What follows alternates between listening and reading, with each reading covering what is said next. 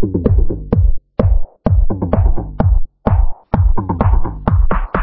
everyone, welcome to episode number 34 of Robot Radio, also known as the final episode of the 2010 season. This is Greg Stanwin. I'm here along with Andrew Martin, and we just saw about 20 minutes ago the San Francisco Giants become the 2010 World Series champions. Thoughts on the Giants? This team was not supposed to win. Like, on paper, and again, this is obviously the big discrepancy when it comes to baseball evaluation of any kind, but on paper, this team was not supposed to get the job done. So what do you mean supposed to, as in the sense that it was felt going into the season that they weren't going to have the offensive presence needed to do something like this? Well, pretty much. We saw Matt Cain take a major career step forward. We saw Lincecum take a small step back, but it was more that he just kind of stumbled a bit in his high perch of dominance. He still had a very good season. Don't think I'm actually trying to say that Lincecum's not good anymore, but it wasn't the Cy Young. And a very great postseason. Very great postseason. I mean, but the thing is, he got hit around a bit this postseason, too. Matt Cain was the story for the most part up until tonight's start. But then Jonathan Sanchez had at least a decent postseason, and Madison Bumgarner, holy moly. Remember just, a year ago where we thought the kid was done for and he was a wasted prospect, and basically his start last night in Game 4 of the World Series was everything that the scouts billed him to be. I mean, he's the first left-handed pitcher to strike out Vlad Guerrero 3 times in a game since 1998. And Al Leiter was the last one to do it then. And Vlad Guerrero is definitely in his aging years here, so it makes sense that anyone could do it, but Vlad's always crushed lefties. Mm-hmm. And to have him strike out 3 times against Bumgarner, I mean, he was touching 96, which pretty much the scouting report said he could do. It wasn't a good touch because whenever he'd hit 96, he wouldn't be able to command it. But he could blow it by. When he was working 92, 93, he was untouchable.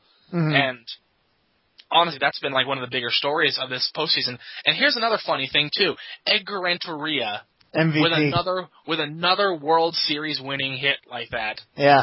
I mean, back with Florida in his rookie year, he got that winning single there, that big RBI, and then he hit the 3-run blast off of Cliff Lee. And I'm sitting at a restaurant watching the game with my roommate, and I just saw it going. I said, no.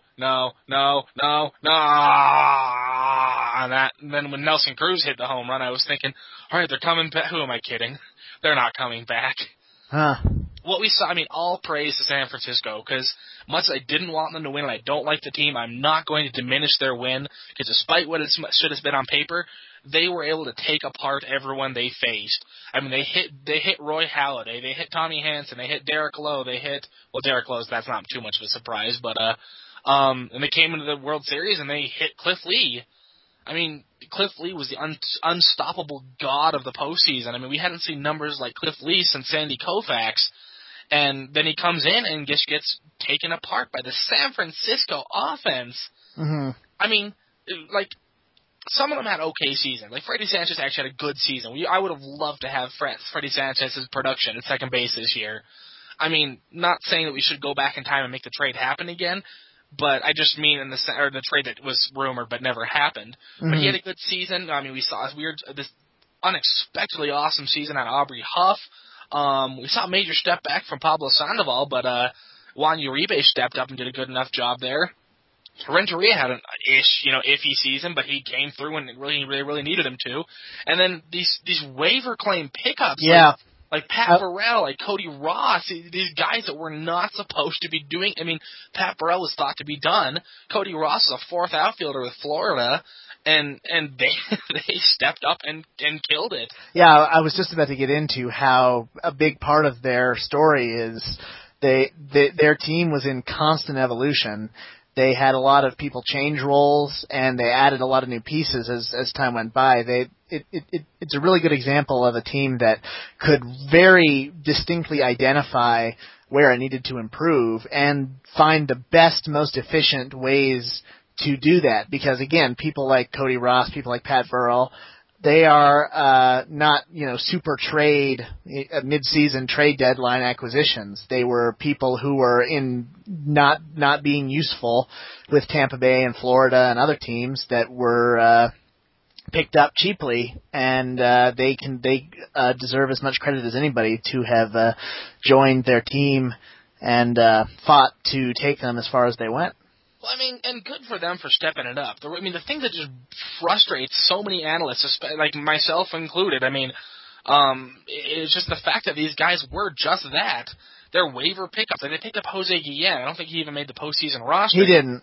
No, and that's I mean, they were also, I mean, that's the way postseason claims are supposed to go like that, is, the guy might give you a few innings of, okay baseball, or he might hit a couple home runs for you, but ultimately be, not that great, and these guys just suddenly ramped it up, and I wish I could give Brian Sabean more credit for picking these guys up, but there's a reason they got picked up, because nobody else wanted them, and then I just refuse to believe that there was some sort of magic telltale sign that these guys are going to rake down August and September, and they did, and led the Giants to to the World Series for the first time, I believe, since the 50s.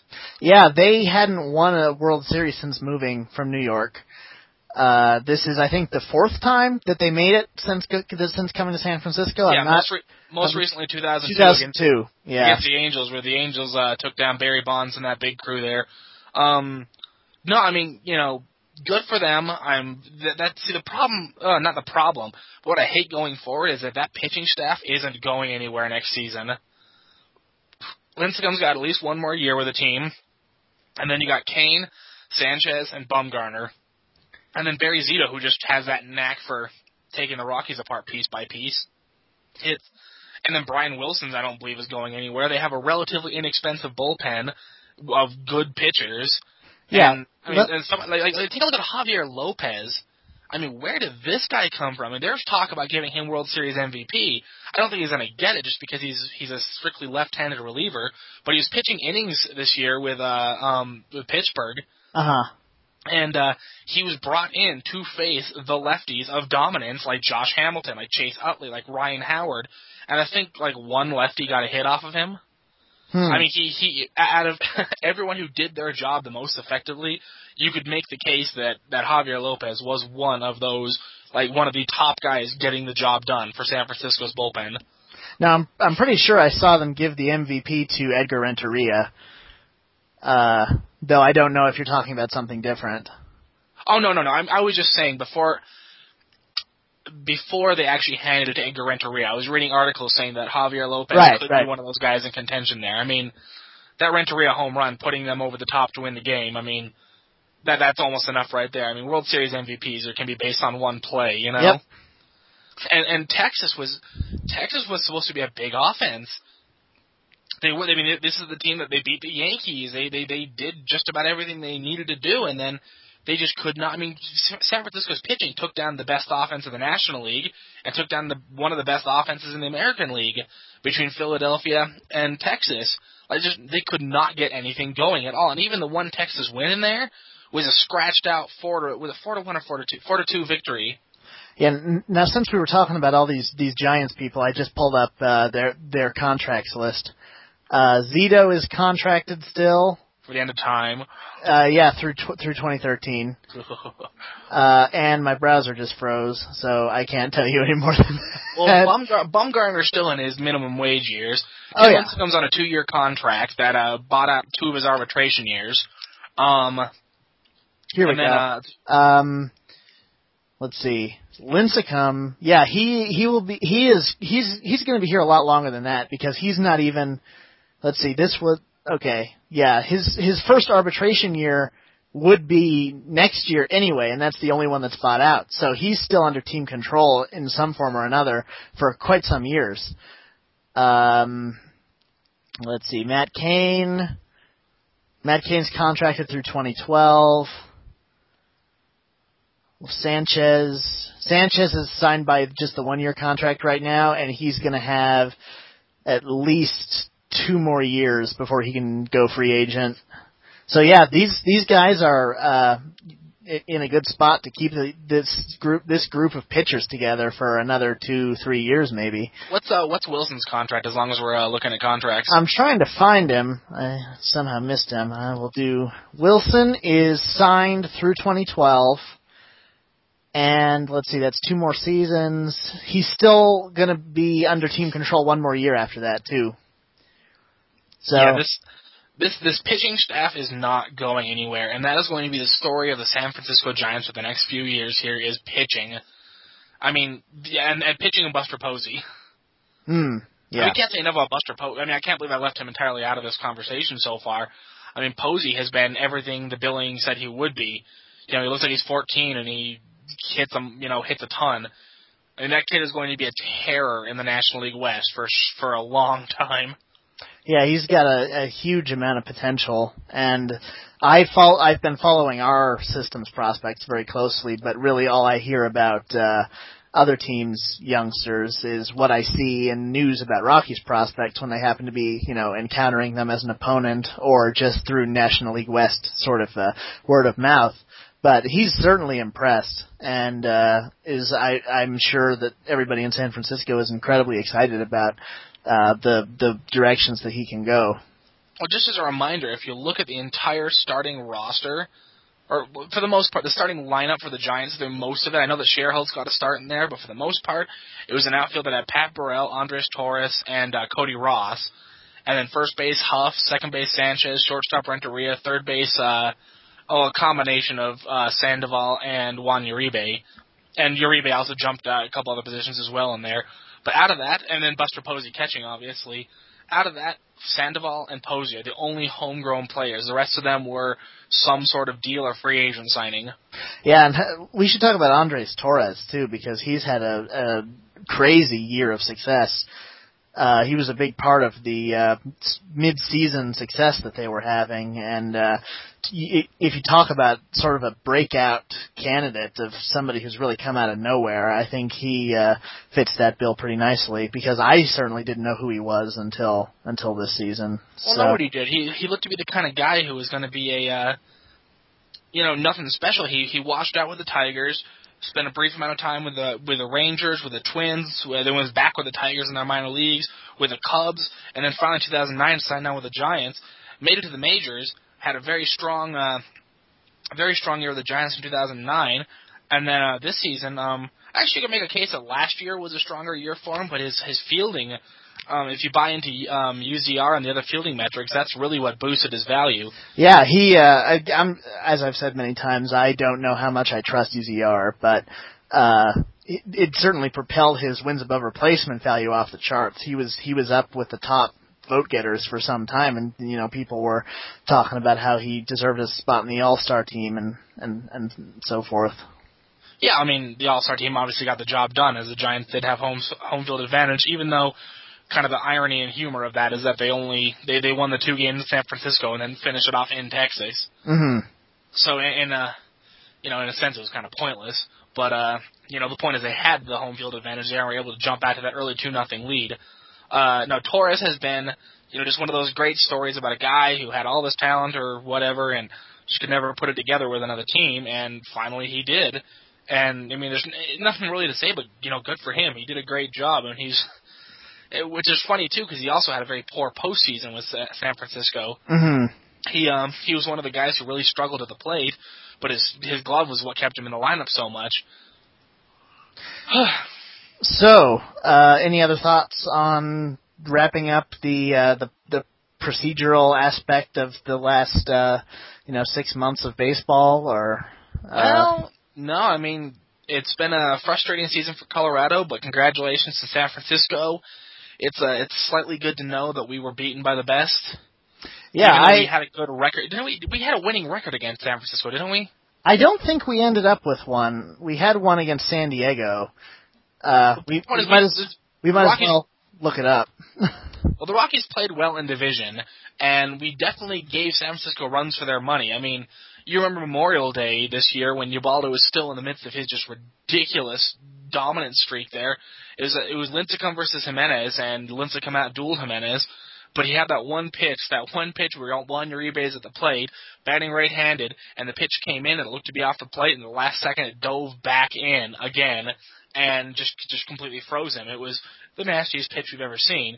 So, it's been a very storied year against San Francisco with the with the various cheating allegations, and just I think that it's going to be kind of an angry rivalry over the next few years because the Dodgers are going to be kind of an ugly place. Nobody cares about San Diego, even if they're, despite how good they may or may not be next year. Even our own fan base doesn't care. Mm-hmm. And so that leaves Arizona, who is going to be going through a very painful rebuild, I'm expecting, and then San Francisco and Colorado. And the Rockies and the Giants are the two teams both best poised to continue having successful runs. So there could be a lot of bad blood, even more bad blood than we've seen so far. And for any Purple Row listeners, let's be civil. Yes, I would appreciate that too. I actually went over to the McCovey Chronicles people and put in a nice congratulatory message to them. So yes, well, I hope they appreciated it. I don't think anyone noticed. That thread was moving pretty quick.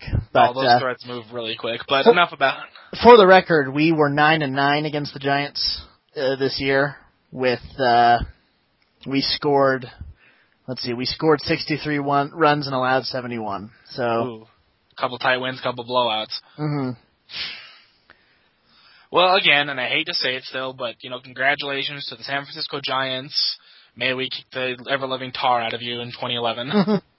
Yeah, I as I've said many times, the Giants are not amongst my favorite teams, and they are amongst the group that I really don't care for. But I can't say that I feel particularly upset that they won. I don't have enough emotional negativity invested in any part of baseball that would allow me to really express any sort of disappointment about this. Well, I typically don't either. I try to be somewhat dispassionate about it, so that way when the Rockies lose or our opponents win, I'm not just pissed off for the rest of the evening. I mean, I remember 2006 when the Rockies weren't even supposed to be winning, and they didn't, but Jason Jennings going out and throwing good, effective starts and getting the offense just completely floundering against mediocre starters and making Jennings look like a fool. I remember those days would just get me all riled up, and this year I'm like, well, I've kind of come to expect it out of the Rockies. They hate our homegrown pitchers. And as much as, earlier, just a couple minutes ago, you said that 2010 was really a disappointing season, but at the same time, we tied our third best winning percentage. When you comparatively contrast this season to, the previous 17 years of Colorado Rockies baseball, it stands out pretty good, to be honest. Which is kind of sad to say. And, realistically speaking, this team should have won 86 or 87 games. And if I ever get off my butt and actually finish writing the article about wins lost to injury, you'll see that, Tulowitzki's lost hurt a bit. Gonzalez only spent a short amount of time out, but it was still felt. But then, really just the disorganization from having the pitching staff being hurt, going up, going down, being ineffective, and just kind of question marks on who was going to pitch, when they were going to pitch, and what role they're going to pitch in. That was really the nails in the coffin for Colorado this year was pitching. And despite the fact that we had one of the best, at least by the fielding independent pitching based WAR that Fangraphs uses, and the fact that they said that we were one of the best pitching staffs in the majors again, it was just the inconsistency of a steady rotation that was part of the damage there. That we had to ride some pitchers too hard early in the season, and by the time we got down to a point where we really needed them to come down to crunch time, they just didn't have enough left in the tank. It would get hit regularly, and so on and so forth. Lot of little frustrations, and this is going to be an interesting postseason, which we will do our best between the website and the podcast and whatever other sources we might have to keep everyone up to speed on it. It's going to be an interesting one, as we've seen from a lot of sources that the Rockies are due for a pretty decent shakeup. Yeah, and it's certainly unlike any off season that I will have witnessed in the short time that I've been following the team, because we have a completely different set of challenges. Every other year we've had very little wiggle room financially to really go out and attract people beyond really kind of the C-level free agent. We're still not going to be going after Cliff Lees or Jason Worths of the market, but we have more room to maneuver amongst sort of the tier right below that, which includes our own Jorge De La Rosa as well. And further, we just have different needs than I'm used to having. I mean, we've always kind of been lefty heavy, but now it's just gotten absurd. Oh yeah, the two biggest hitters on the team are one lefty and one righty, but the entire support cast is almost entirely lefty. In Stewart, in Smith, Helton. Yeah. I mean, well, despite what Helton may or may not be anymore, we have a lot of lefty on this roster, which is what makes the second base situation at least interesting, because you have two switch hitters competing for second base and a right-handed hitter in Chris Nelson. But what makes this offseason so much different for me than the last three offseasons is that 2006 offseason, they weren't together. They were supposed to compete in 2008, and in 2007 they magically caught fire and went to the World Series. Mm-hmm. 2008 they were plagued with injuries and had to make the first painful trade, which is obviously losing Matt Holliday, but obviously because we picked up Houston Street and Carlos Gonzalez and Greg Smith in the trade, despite how Greg Smith's been somewhat disappointing. Gonzalez, and we'll talk about him shortly here, has had a very decorated season so far. And then Houston Street, despite his injury troubles, has been a definite positive to the closer role. And I just real quick, if I can interrupt about Street, I think that after having a bit of a down year, mostly because of the injury, but he had some performance ups and downs as well. It's important to remember we've still got him another 2 years, and he's not anywhere near in a position where he's going to just suddenly lose all of what he brings, and I think that he is going to be very valuable over the next couple seasons. Yeah, making sure to have a good off-season conditioning program will be very critical for Street, not so much because he looked gassed by the end of the year, but just small things to stay healthy. Because we know that Jim Trace is going to be looking at him to be relatively pivotal, and I'm hoping that they don't make the same mistake that Ron Washington made in a lot of the postseason in the bullpen usage and being afraid to touch Houston Street outside of the ninth inning. The way Washington handled Neftali Feliz kind of showed some of the errors in management thoughts toward how a closer should be used. So I'm all of the opinion that your closer should be your bullpen ace, in the sense that you bring them in the toughest spot. If that happens to be in the eighth inning, you bring them in the eighth inning. If Betancourt looks like he's struggling, you bring in Houston Street. You don't ask questions.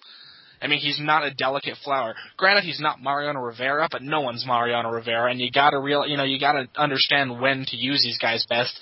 But this is more in-season discussion here, because I could go back and criticize and praise all that I wanted to about how the bullpen was used or whatever. But back to the off season. The difference between this off season and the last few, like I was trying to say there, is that the last few years it's more we just need to pick up a couple small pieces because we are waiting on some big beastly prospect to step forward. 2009, it was waiting for Carlos Gonzalez. Even though he'd been in the majors, we wanted to make sure he was ready to go in AAA before we brought him up to the majors in Colorado. And we've been waiting on Dexter Fowler. We've been waiting on just guys like that, young stud pitchers, and we still have pitchers we're waiting for and we're excited about, in the names like Christian Friedrich and seeing what Jhoulys Chacin is able to put forth in his first full season in the majors. And the difference is that the lineup needs help now, and we don't have a beastly prospect waiting in AA or AAA to come up. Will Rosario looks like he could be very promising. Jordan Pacheco's been turning a lot of heads. Charlie Blackmon's been having a good time in the AFL, but none of these guys are quite like, they're not Jason Hayward. They're not Buster Posey.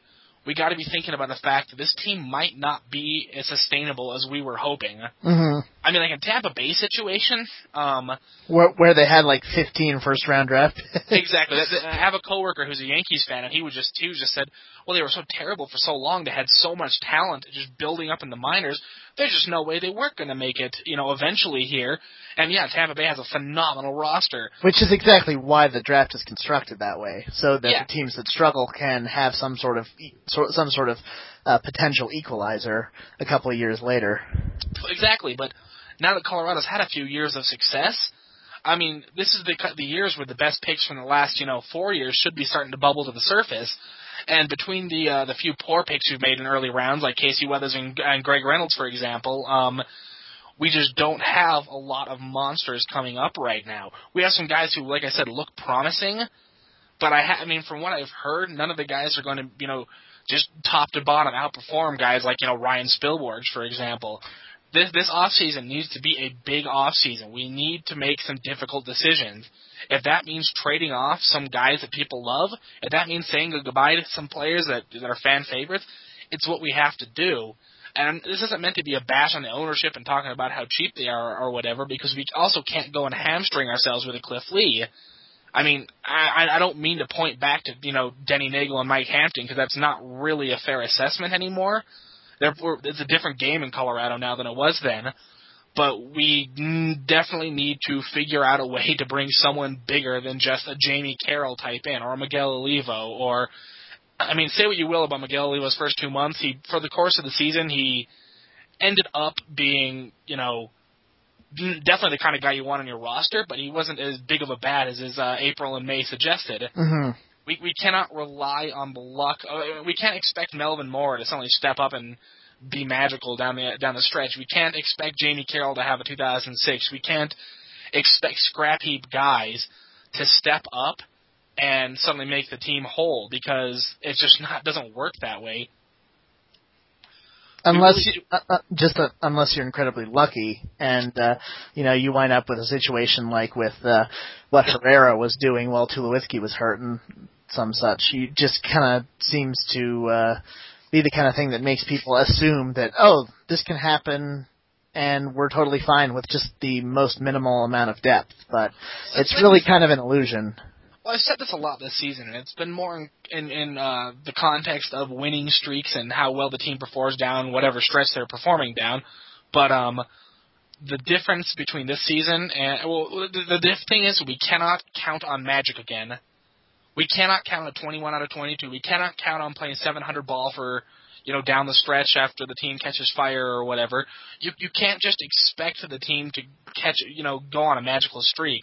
And at some point, your production on paper has to at least look like a team that is going to be a dominant team, not if everything falls right, we could. Mm-hmm. Because that's just not plausible. I mean, we're still counting on a breakout from Ian Stewart. We're wishing and hoping and praying that Iannetta can somehow find something that he had in 2008. We need Dexter Fowler to turn into the guy that he looks like he could be in the minors and in AAA for that short stint down there. Seth Smith is on that list. Seth Smith is very high on that list. Seth Smith not only needs to he needs to show that he can do more than pinch hit. And I know a lot of people aren't convinced that Seth Smith is more than a pinch hitter. And after the way he performed a lot of the season, I'm not entirely sure either. The good news is he's a very good pinch hitter. It's very good news there, but we can only afford to carry so many pinch hitters before we need to find some guys who can actually play, 8 innings of the game rather than just one at-bat and maybe a defensive switch. Which is why, going back to what I was saying before about how the needs are different, which is why for one of the first times over the past few years, the organization looks a little bit light in the outfield as opposed to heavy in the outfield. Well, the problem is with the outfield, I mean, I'd rather give myself a good problem to have. I would rather have someone like Seth Smith or Dexter Fowler suddenly be fighting for more playing time and doing it legitimately, batting, posting an 850 to 900 OPS and saying I deserve the playing time, as opposed to just what we have been seeing with we have our starters and they're our starters. I mean, as it stands right now, we try to play the best defensive outfield we can and then just hope someone else can push for playing time, but at some point, it's going to have to give, and we're going to have to see some offensive production.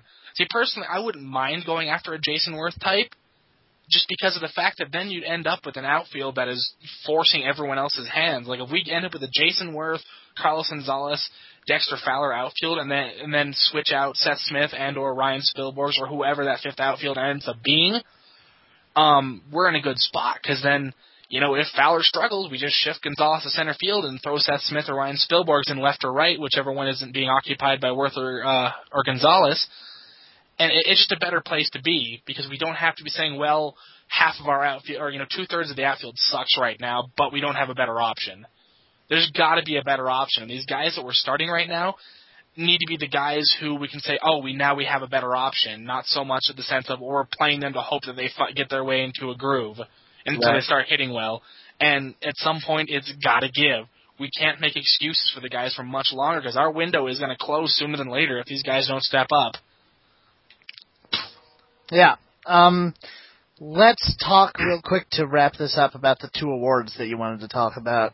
Oh yeah, we've seen some postseason. I would say postseason hardware, but MLB hasn't officially started announcing its awards yet. But Carlos Gonzalez won the Players' Choice Award, I believe, for the most outstanding player or something along those lines. I forgot the actual wording of it, but it was a player-voted award, and so Gonzalez is recognized as being an excellent baseball player. Between his dramatic catches and, even if it was a horrible home road split, hitting the crap out of the ball. He also received, I believe it was the Luis Aparicio Award, which is given to the best Venezuelan player in a season.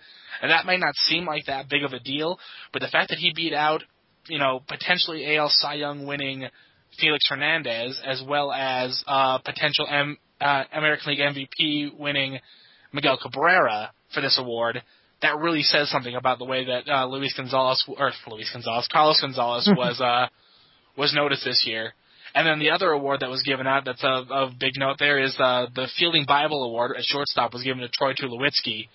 And John Dewan has a proprietary fielding metric called it's John Dewan's plus minus, and it is compiled into what they call the Fielding Bible, and he was ranked as the best there. And all the metrics pretty much agree that Tulowitzki had a very positive season fielding. Despite some criticisms of his actual methodology in fielding, he was a very good fielder this year. And I certainly hope that Major League Baseball, or at least the managers voting on the Golden Gloves, will give him the credit due to him, and that we will finally have another Gold Glove in Colorado. Yeah.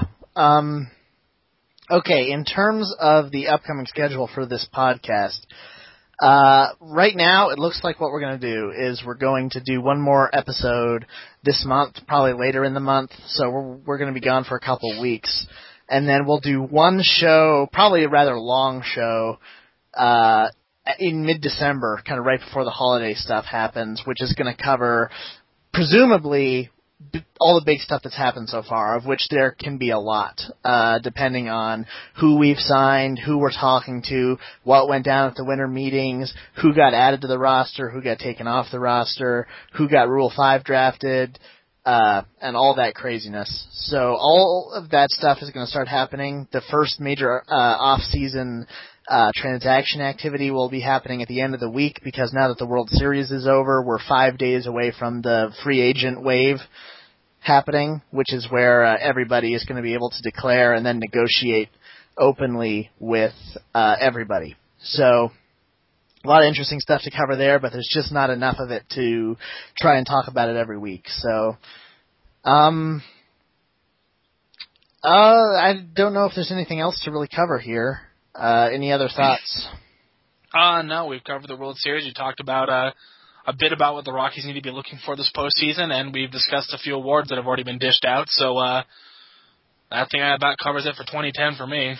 Yep, I agree. And congrats to San Francisco. As much as we may not care particularly well for their team, they fought for it, and they pretty heartily owned the Rangers in the last 5 games. So congrats to them once again, and we'll be back probably somewhere around the 22nd or so of November. And with that, on behalf of myself and Andrew, we'll see you in a couple weeks. Take care.